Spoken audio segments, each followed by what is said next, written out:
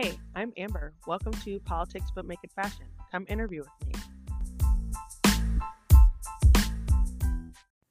This week on Politics But Make It Fashion, Come Interview with Me, I had the pleasure of interviewing Krupa Tailor.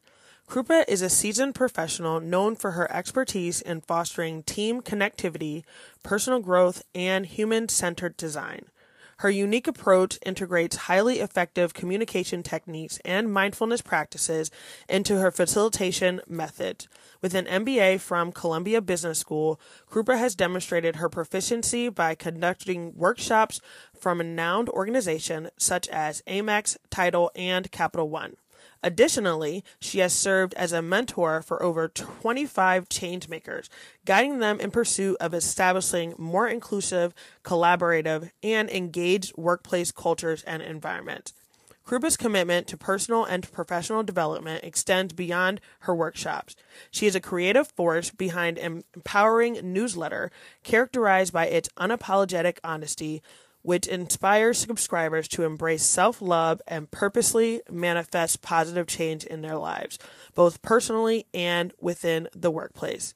I hope you enjoy this episode. Thank you. I'm Amber Viola, and welcome to Politics But Make It Fashion. Come interview with me. This week, I have the pleasure of having an old high school acquaintance on. Her name is Krupa Tailor. So, Krupa, thank you so much for joining me.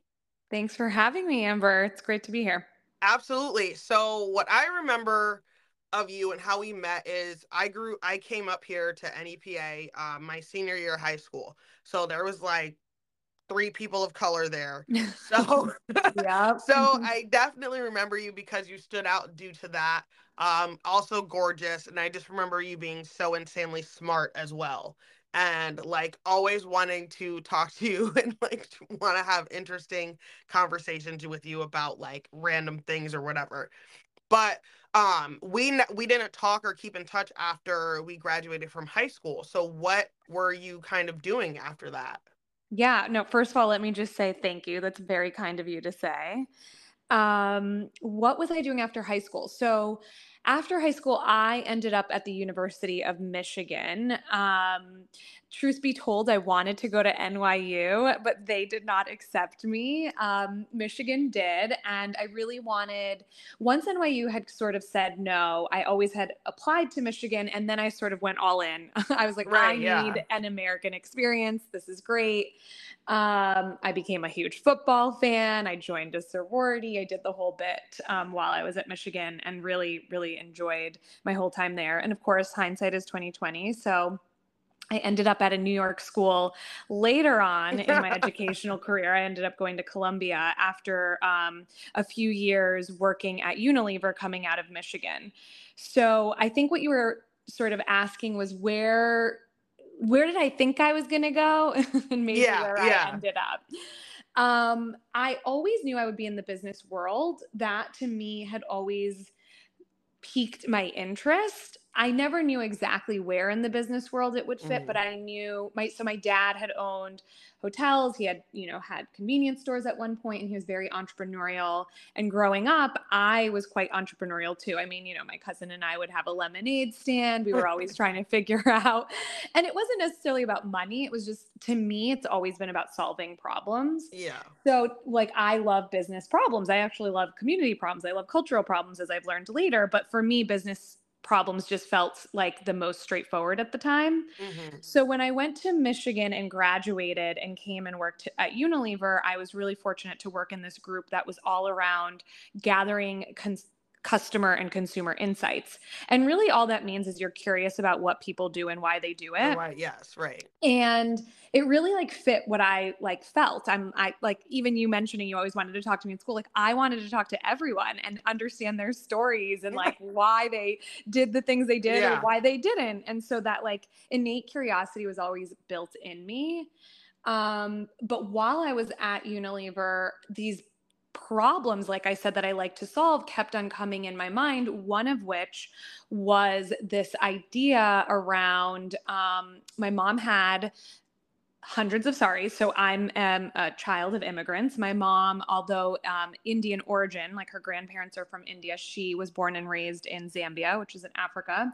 And my dad came from India. And so they're first, generation immigrants. I'm a first generation American. And my mom had hundreds of saris. And saris are these 6 yards of fabric that South Asian women wear on occasion, and it's really all about the wrapping. Yeah. And they wear them to special occasions.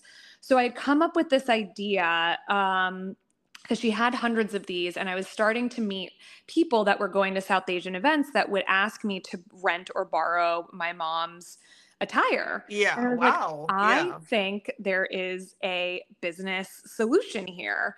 And so I created a company called the Sari Exchange, and it was all around a peer-to-peer rental system for South Asian clothing. And you have to think this was in 2011, I'm Yeah. talking about. Rent the Runway hadn't even gained traction at that point. So the idea of renting was completely new concept. Forget about renting from an entity. This was now about renting from another person. So Right. it was circular fashion before that became a word. Um, so when I come up with this idea, I was very passionate about it. I knew I couldn't necessarily do that with a full-time job, and that's what landed me at Columbia. I wanted to stay in New York, still fulfill that Right. Yeah. NYU That's dream. so funny. I wanted to go to NYU, and then I wanted to go to Columbia Right. afterwards for graduate school. And the reason I didn't is because my family ended up moving my senior year of high school. Right. So I didn't want to move again. And Yeah, so I can like that imagine. was, yeah. So, and I don't regret it, but I wish that I still would have just said, done it. But I know one day I'm gonna be there. That's But what I was that's just what I about to wanted. It's say. so funny. That was my whole like claim to fame. That's what I thought that I was gonna be doing. I mean, isn't it funny when like curveballs come your way? You will totally be there if you've said it. It'll Yeah. definitely happen. But I get it. Like rerouting over multiple times, it's hard. Mhm. Yeah. So I decided to go to Columbia, and it was really about a focus on entrepreneurship. And I get there, it's amazing. I start this company. I'm even being told by some of my advisors, like I should go for funding and I have a really viable idea. And I, at the time, did not want to dilute my brand and I didn't want to take direction from anyone else. And this will be a Mhm. common Yeah. theme. Yeah. So it was either Well, because with money comes power. So if it, somebody is giving you that money, then are they gonna have control Exactly, over what you're doing? exactly. And then, it's really about choosing the right person that's going to be funding you. And at that point in time, I can't say why. I had just said, no, what I'm going to do is get some more practical experience. And as I was mentioning, this was 2011. There was a lot of education that needed to be done in this space if I wanted to create this peer-to-peer rental system, not even create, but to sustain it. And so I didn't want to do that at that time. And I knew that if I ever came back to it, then someone else would have put the money in to educate people. And then I could Mhm. ride the coattails because I knew how to logistically do it. Right. So I kind of let go of that first venture and ended up going into consulting.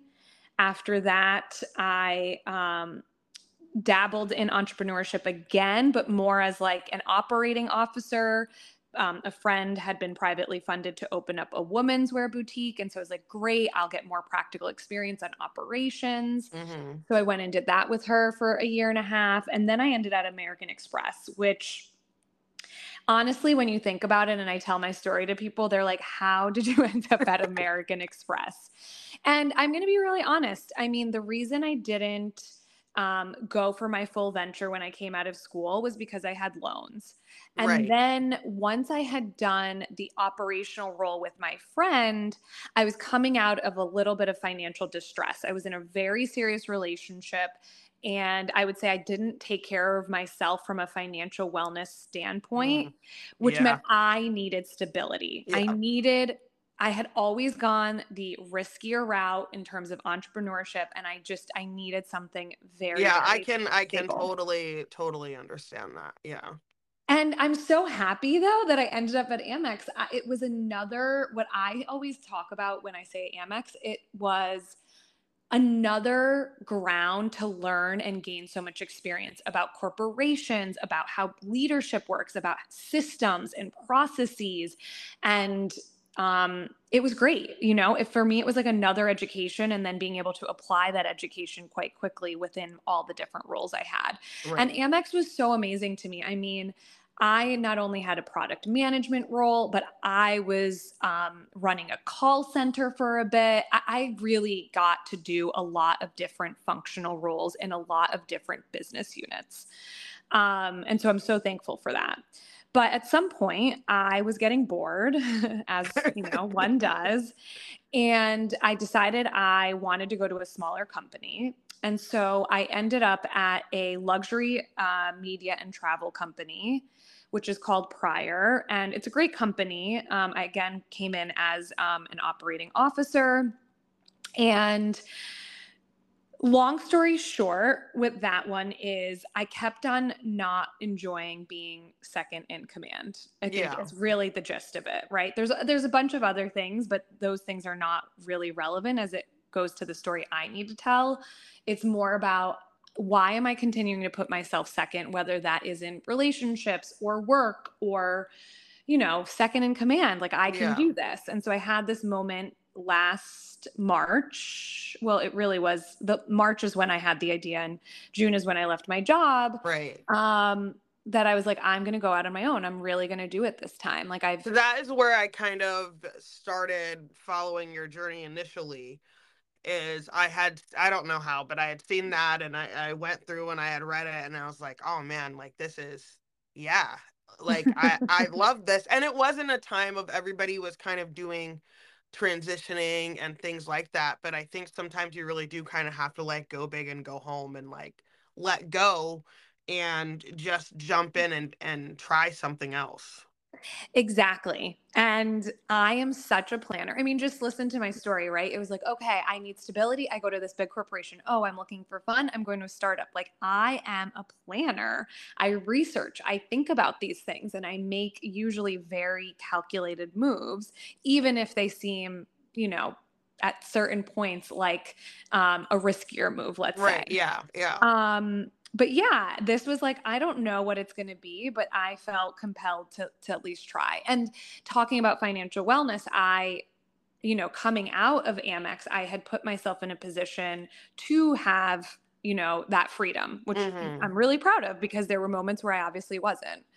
So yeah, so here we are today, and I've been out from a full-time role now for the last, I'd say, 4 months, and I'm figuring it out, and it's been really fun. So you mentioned that you found me because I started writing this newsletter. Yes. That was like my first outlet and foray of like really expressing myself in ways that I hadn't really in the past.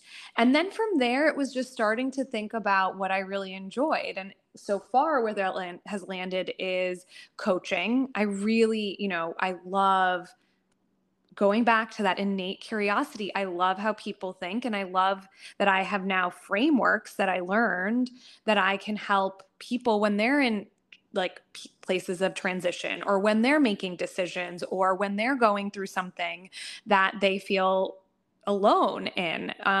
So I knew I really wanted to lean into that. And So is then that what you would then kind of like, I guess, label yourself as like a coach? I think I'm a coach, but I'm also, it's hard. I really consider myself multifaceted. And so when I like even try to say like I'm a coach, like that's one aspect, yes. Right. But then I'm a facilitator. Like I love ideation. And so when I talk about these business problems and solving problems, sometimes it's not really a one-on-one thing. Sometimes it's meant to be more about collaboration. Hmm. And so it's hard to really say like this is exactly what it is, but where I've kind of netted out is like it's building connection. And Hmm. that could be through being a coach, it could be through facilitating group conversations, it could be about talking about gratitude and hosting events that have to do with gratitude. So to me, it's not really like, oh, this is what I am. It's more about the mission that I have or that I'm on is really about connection with myself, with others, and with the world. Right. Yeah. Yeah, definitely. How do you, so in this kind of like, you're very organized type A, person like that. So how do you find dating in the role of being you and not making yourself small? And how do you, Yeah. or, how do you kind of adjust roles? So say you're super assertive type A at work, and then you come home and you maybe want to just not be that. How do you try to navigate that? Because I get a lot of um questions and like women talking to me who are you, who are me, who are out there and they're killing it and they're really doing what they're doing, but they're by themselves. Yeah, I think it's a great question. What I would say is prior to this like breakthrough that I had in March And about I'm not saying leaving. this to like center men, No, no, right? I don't Okay. think it is at all. No, Yeah. no, no, no. I think it's the right question. When I had this sort of breakthrough, I think it helped me see how I was showing up everywhere. So when I was saying I felt like I was in second command, that is actually how I showed up when I dated. I would show up in the passenger seat. And then I would have tension because I think I always had this feeling of being in the driver's seat. And maybe it's not about being in the driver's seat, but I think I didn't give myself the grace or the ability to have the main character energy. And it's interesting because now I have time for dating. I mean, there were times when I was working that I was just obsessed with work. There was really no Yeah. space. And I think that was something that also created that dynamic. But now I am authentically showing up as myself in this, I don't really call it power, but in this seat of feeling very confident with who I am and where I'm at. And weirdly, I actually think it's attracting more of the people that I want in my life. Mm, So I think in the past I did shrink and I did think I had to conform to be a certain person that I really wasn't. And I think that that caused a lot of tension internally because I would, to your exact point, show up at work as one person and then show up in my dating life as another. And right. I really believe in duality. So it does work for some people. But for me, I am an all in person and I am who I am. And I think the more I lean into that, the more I'm actually attracting the men I want in my life. Right. Yeah. No, I think that's so good. I think you have to just fully just be who you are. And Yeah, okay with being like, if you're gonna make this decision and it's wrong, I'm okay with telling you that. And that's hard. exactly. And that's so much It's harder than it hard. sounds. No, Especially being a totally. woman, and then for me, especially being a woman, and then especially being a woman of color, especially in an area like this up here, to where, you're working and I'm doing things and I'm in a commanding role, but I still find it sometimes difficult to do that because of the perception of what am I going to look like when I'm doing this? Am I going to be like looked at as a boss? Okay, so I think where we're at, if I'm correct, is you were saying you find it hard of like being perceived as either a boss or a bitch, and Yes. yeah. Mhm. Okay. So so it's funny how you articulate that because I feel the same way. There's moments where I feel like I'm moving in the same moment between victim, villain, and victor. And you really have no idea like which one someone else is thinking about you Yeah. from. But what I've really been doing, if I'm being honest, is like trying to be my authentic self. Whatever that perception is to someone else, it's not in my control. And so for me, it's more like, you know what, I'm going to show up as this person. And then I'm going to think through later on, I'm going to reflect on, I try to reflect on at night, like, was there something I could have done better? Could I have been a better person? Could I have been kinder in these moments? And so I do more self assessments so that I can be more conscious and aware versus really worrying about, well, what did that person think? And I think that has guided me to know there are moments I'm acting as the victim. There are moments that I act as the villain. And Right. really, it's about forgiveness and then moving forward and, doing And better the next sometimes there's time just going to be people who are going to be upset. without a And doubt. if you're a people pleaser, it's just there's nothing you can do. that's gonna like rectify a situation. So Exactly. Like, yeah, exactly. I don't play for the haters. right. Let's put it that way. So when you started writing your newsletter, had you ever done anything like that, or was it just kind of like a wow, I really want to start putting my message out there and getting it out there and let me try a bunch of different things? So I'd always been a journaler since as long as I can remember. I think since I've been in like second grade, I've always journaled. I've always felt the need to write down my emotions for some reason, or even if it's not my emotions, just the actions I might have taken on the day. And something clicked in me that I was like, maybe these are not so bad. And I don't even mean like, not that these are good, but maybe someone can relate. Like, Right. especially this is the one thing I actually love about social media is like it allows people to share parts of themselves, which of course I know can be not the best at times, but people were sharing things that would impact or like affect me. And I was like, I wonder if I shared if there would be anyone that felt similarly to me and that just had never been articulated in this way. Right. Yeah. And so I took that risk and I took that chance. But writing has been something I've always, I love writing. I don't even know why. It was the sharing part that I think was a little bit harder for me. Yeah. But that moment in March that I kind of have reflected on before, right, when I left the last job, it was really to me about moving from this like victim to victor mindset where it was like, don't be so caught up in this identity that you formed and start doing experiments and see what feels comfortable.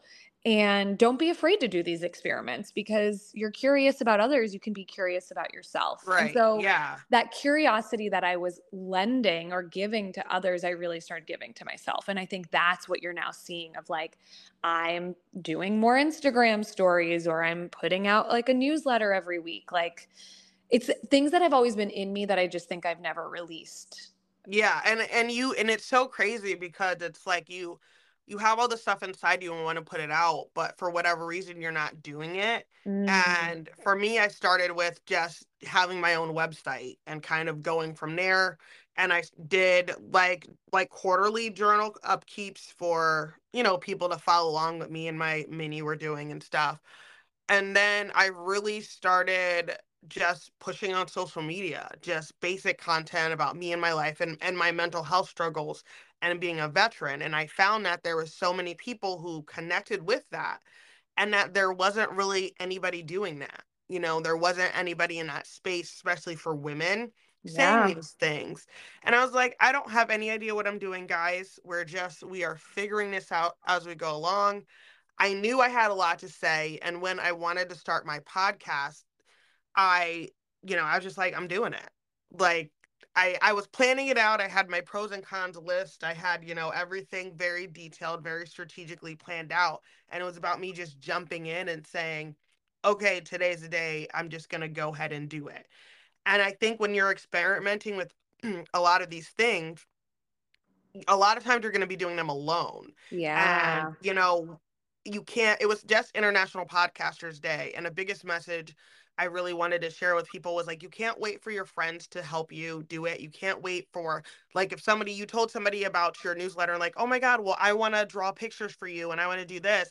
And you're kind of waiting for that to get it started. And just instead of just saying, know what? I'm just gonna do it. It might be bare bones. It might not be super great, but I'm gonna put it out there, and then I'm just gonna keep working on it, and keep going and building it up. And know what? In a couple months, it might say that's not what I wanted to focus on. Because for me, I realized quarterly updates and stuff that wasn't really for me, but I liked the podcast form. But then I've recently come back to that because I started writing a book and I wrote a short story and released that. And now I'm working on my chapter 2 of the short story and putting that together. And if you would have asked me if I was ever going to do that, I said no. like, I love that though. Like you do have this experimental mindset. And so it's almost like no one can even touch you in those moments though, right? Because it's like, well, I'm just seeing how this works. I'm curious about whether this is going to work or not. And so when someone says it's not, you're like, oh, okay, cool. I was just trying. Well, Like, right. If it it doesn't doesn't work, it doesn't matter. work, right? And Yeah, what's the harm that's going to say, like, hey, Amber, you did a podcast for 6 months and it didn't work. Okay, but I did it. Like, exactly. if nobody No, reads totally. my book, I wrote it and I put Yeah, it out there. Like, and I think people have to be willing to just take that step and really be willing to do it on their own and try so many different things. And it honestly might not work out at all, but you can fail forward, because it just moves you on to the next thing and a bigger thing, even if it wasn't necessarily like a quote unquote success. But what is a success? yeah. A lot of what I do with myself and with my clients is defining failure and success. And I heard this amazing thing the other day about keeping a failure journal. And I'm gonna like start toying with that idea too. But yeah, I mean, I love what you're doing. I think it's amazing. Even the way you started your podcast, from what I remember, what you had written somewhere was like you didn't even have a working necessarily No, iPhone, right? right? But you did it. And like that is so amazing, like so brave, and I'm like really inspired. I was very inspired by you as well. And I had left a job and it was a great paying job and it was great, but it was just I couldn't do it. Yeah. And I was like, so I had to do my transition period. I went back to school, finished my master's, and I was like, at least just give me a little leeway to figure out what I'm going to do for a little bit, Yeah. and then try to come back out with it. But one of the things I wanted to go back to that you were talking about was when you're talking about becoming an entrepreneur, and then you were talking about different things you were doing with organizing and things. There's so many other aspects of being in business, of being an entrepreneur than people realize. And I think that you don't necessarily have to like open your own brick and mortar business or like be a CEO to kind of still work in the same I'm an entrepreneur spirit. Do you understand what I'm Yeah, well, the way I define entrepreneurship is really about innovation. Okay. And so I completely agree with you. It's not about starting a business at all. It's just about being more innovative about the approach you might take or how you're going to do something. So yeah, I'm totally with you. Yes, because my mom is an entrepreneur and she's always wanted her own business. And I've always been like, I don't want my own business. Like, I don't. That just seems like a lot. Yeah. And then I mean, probably 8 months in, 9 months into the podcast, like, and I had gotten a grant and different stuff. She was like, you have your own business. Like so that's what Yeah, you're that's doing. what And you're I was doing. like, Yeah. oh, okay. Didn't even think of it kind of like that or anything. And it's just crazy, but I think that I was holding myself back. And I know I made myself small and I know I dumbed myself down. And that's something that I'm still working on being better at. But once I stopped doing that and once I stopped being afraid of like being better than somebody else, but not really in that, you know what I mean? It made me Yeah. feel like okay for me to succeed, okay You for you gave to move yourself to the next permission. level. Yes, Yeah, right. totally. That's powerful. And to be able to stand in that, and to be able to stand in a space of like I left my job and right now I'm figuring it out and I'm not embarrassed about that and I'm not ashamed about that. Like this is my journey, this is my process and I'm living in it. Yeah, I love that. And that's the thing. This is all of our journeys. And whether it's you get to make the decision of leaving or your company lays you off, it's kind of like we all have a lot of the same experiences at different times. How we interpret those experiences, how they kind of come to us or at us, and all of that. Like, of course, that's different, but sometimes the struggle is exactly the same, and we forget that. Right, exactly. So we will take a quick break and then we'll be right back.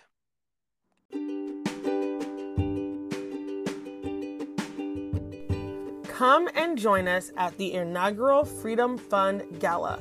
This will be our first gala for the NAACP Lackawanna County branch. come together to make a positive impact in our community. This event is a celebration of our collective efforts towards a more inclusive and equitable society. Don't miss out on this incredible opportunity to be part of something truly special. This event will take place on Saturday, October 21st, starting at 6 p.m. and it will go through 9 p.m. It is at Fiorelli's, which is on 1501 Main Street in Peckville.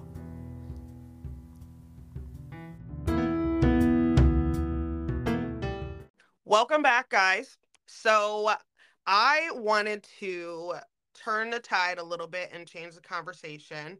And I wanted to talk to you about your experience being at Burning Man. And so, first of all, you were gorgeous. You're so kind. Number one. And it's like, that's on my list, that and one day go to Coachella and just like do that. And I literally was like, she's my age and she was there. So I'm not going to feel bad about that because that's what people always say is, oh, you're too old to go or whatever. And it's like, no. Oh, the average age at Burning Man is 37. That's what I heard. Yeah. You're not old. I love that.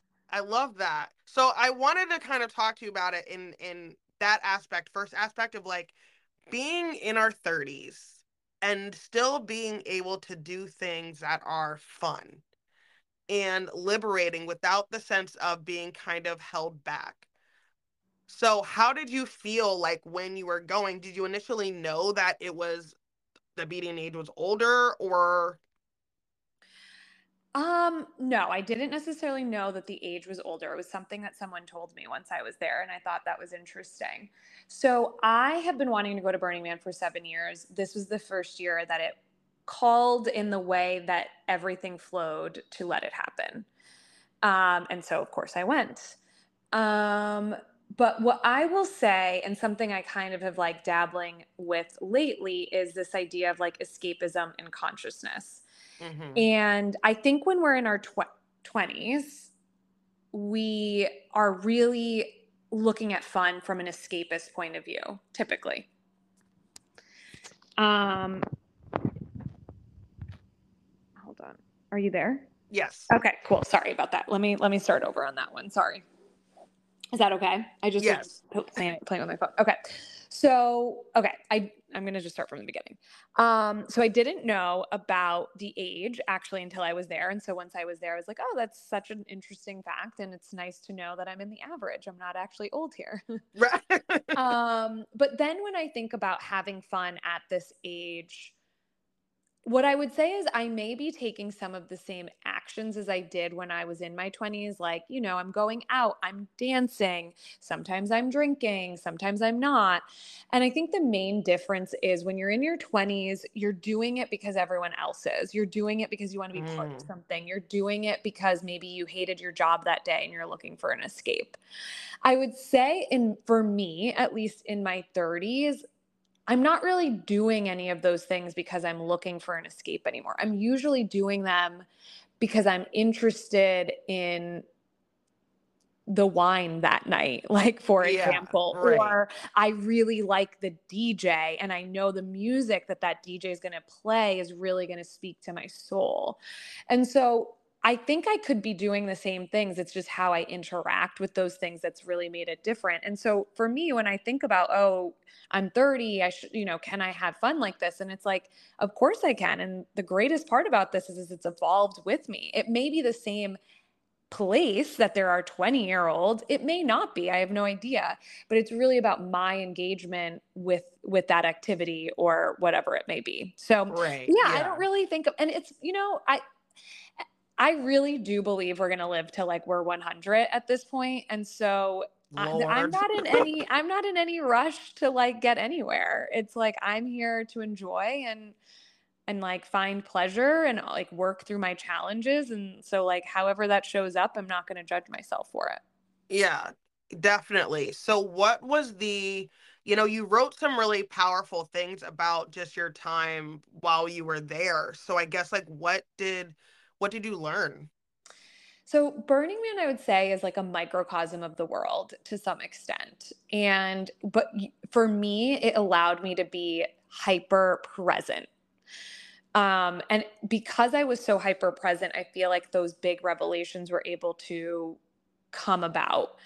So for me, like the biggest one that I still am thinking about is like playing big. You hear about dreaming big, right? It's like dream big, dream big. And it's actually going exactly to what you were talking about before we went on the break, where it was like, just go and do something. That's kind of the energy I left with. It was like, there's nothing to be afraid of. Like, go and do it. Play big. It's not about dreaming anymore. It's about doing. So Right. that was one of the biggest takeaways for me.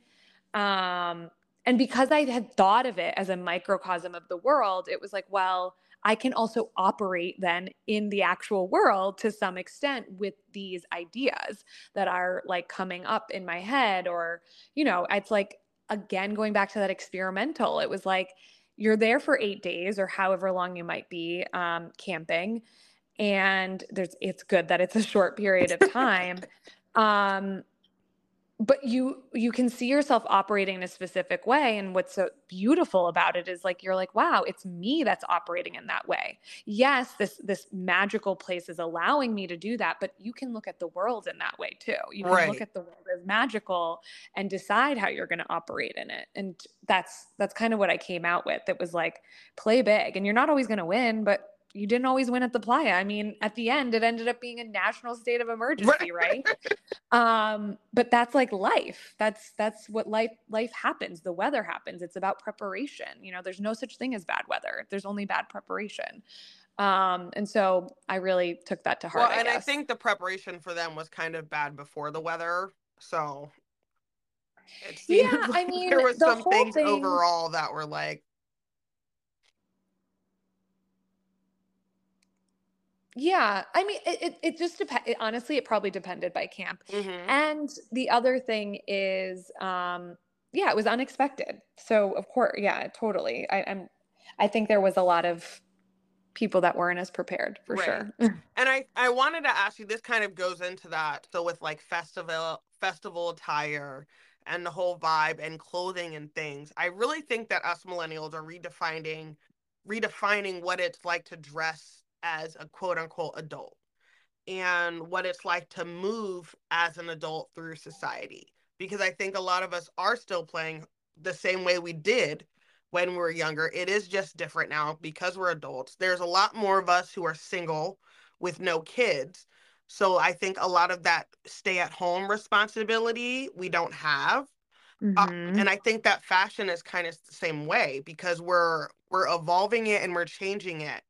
And in some ways, I think we're making it more accessible and casual for everyday people, but still putting our own kind of flair on that. So, kind of what is your perception on kind of our fashion evolution that we're in right now? And also in terms of like festival fashion for us, as my old co-host used to say, women of a certain age. Love it. I think we're redefining what fashion is, to your exact point. Like, I mean, COVID also just made it such an interesting point in time because now we felt more comfortable wearing leggings all the time. Yeah. That wasn't necessarily a thing. Like, it was in major cities because you were going to a workout. There was a reason you were wearing leggings. Now it's like it had become the norm for a bit, right? hmm I think now people are ready to express themselves in different ways apart from leggings, which is great. Um,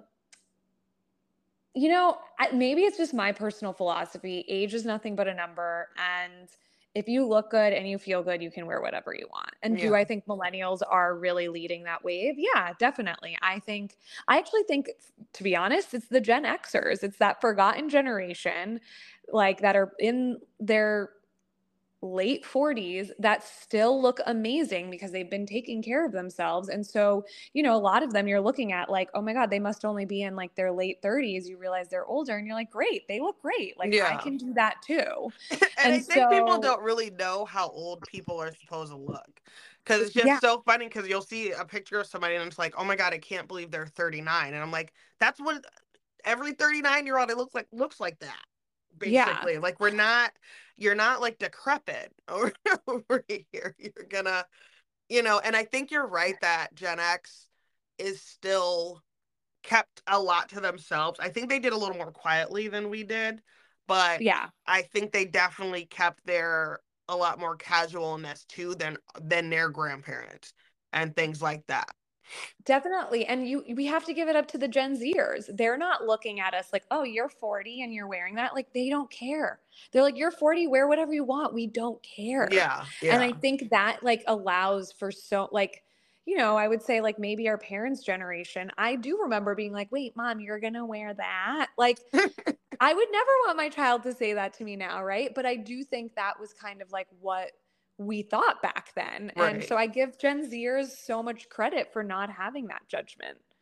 Right. And also not having I remember growing up and it was like you can't wear like we didn't wear sweatpants out unless Yeah, unless I was yeah. specifically going to practice somewhere like that. Like no, you had to wear, you couldn't do that and do things. And so I know for me that was something I kind of had to like kick out of my head and get over. And it's after COVID, I was trying to look like I was going to the Met because I was like You were over it. if I see another sweatpant, I'm gonna lose it. Like I can't, guys. We have to. I was like, no, I went the opposite end of from casual to being like, I am wearing a full beat today I in the love office it. alone.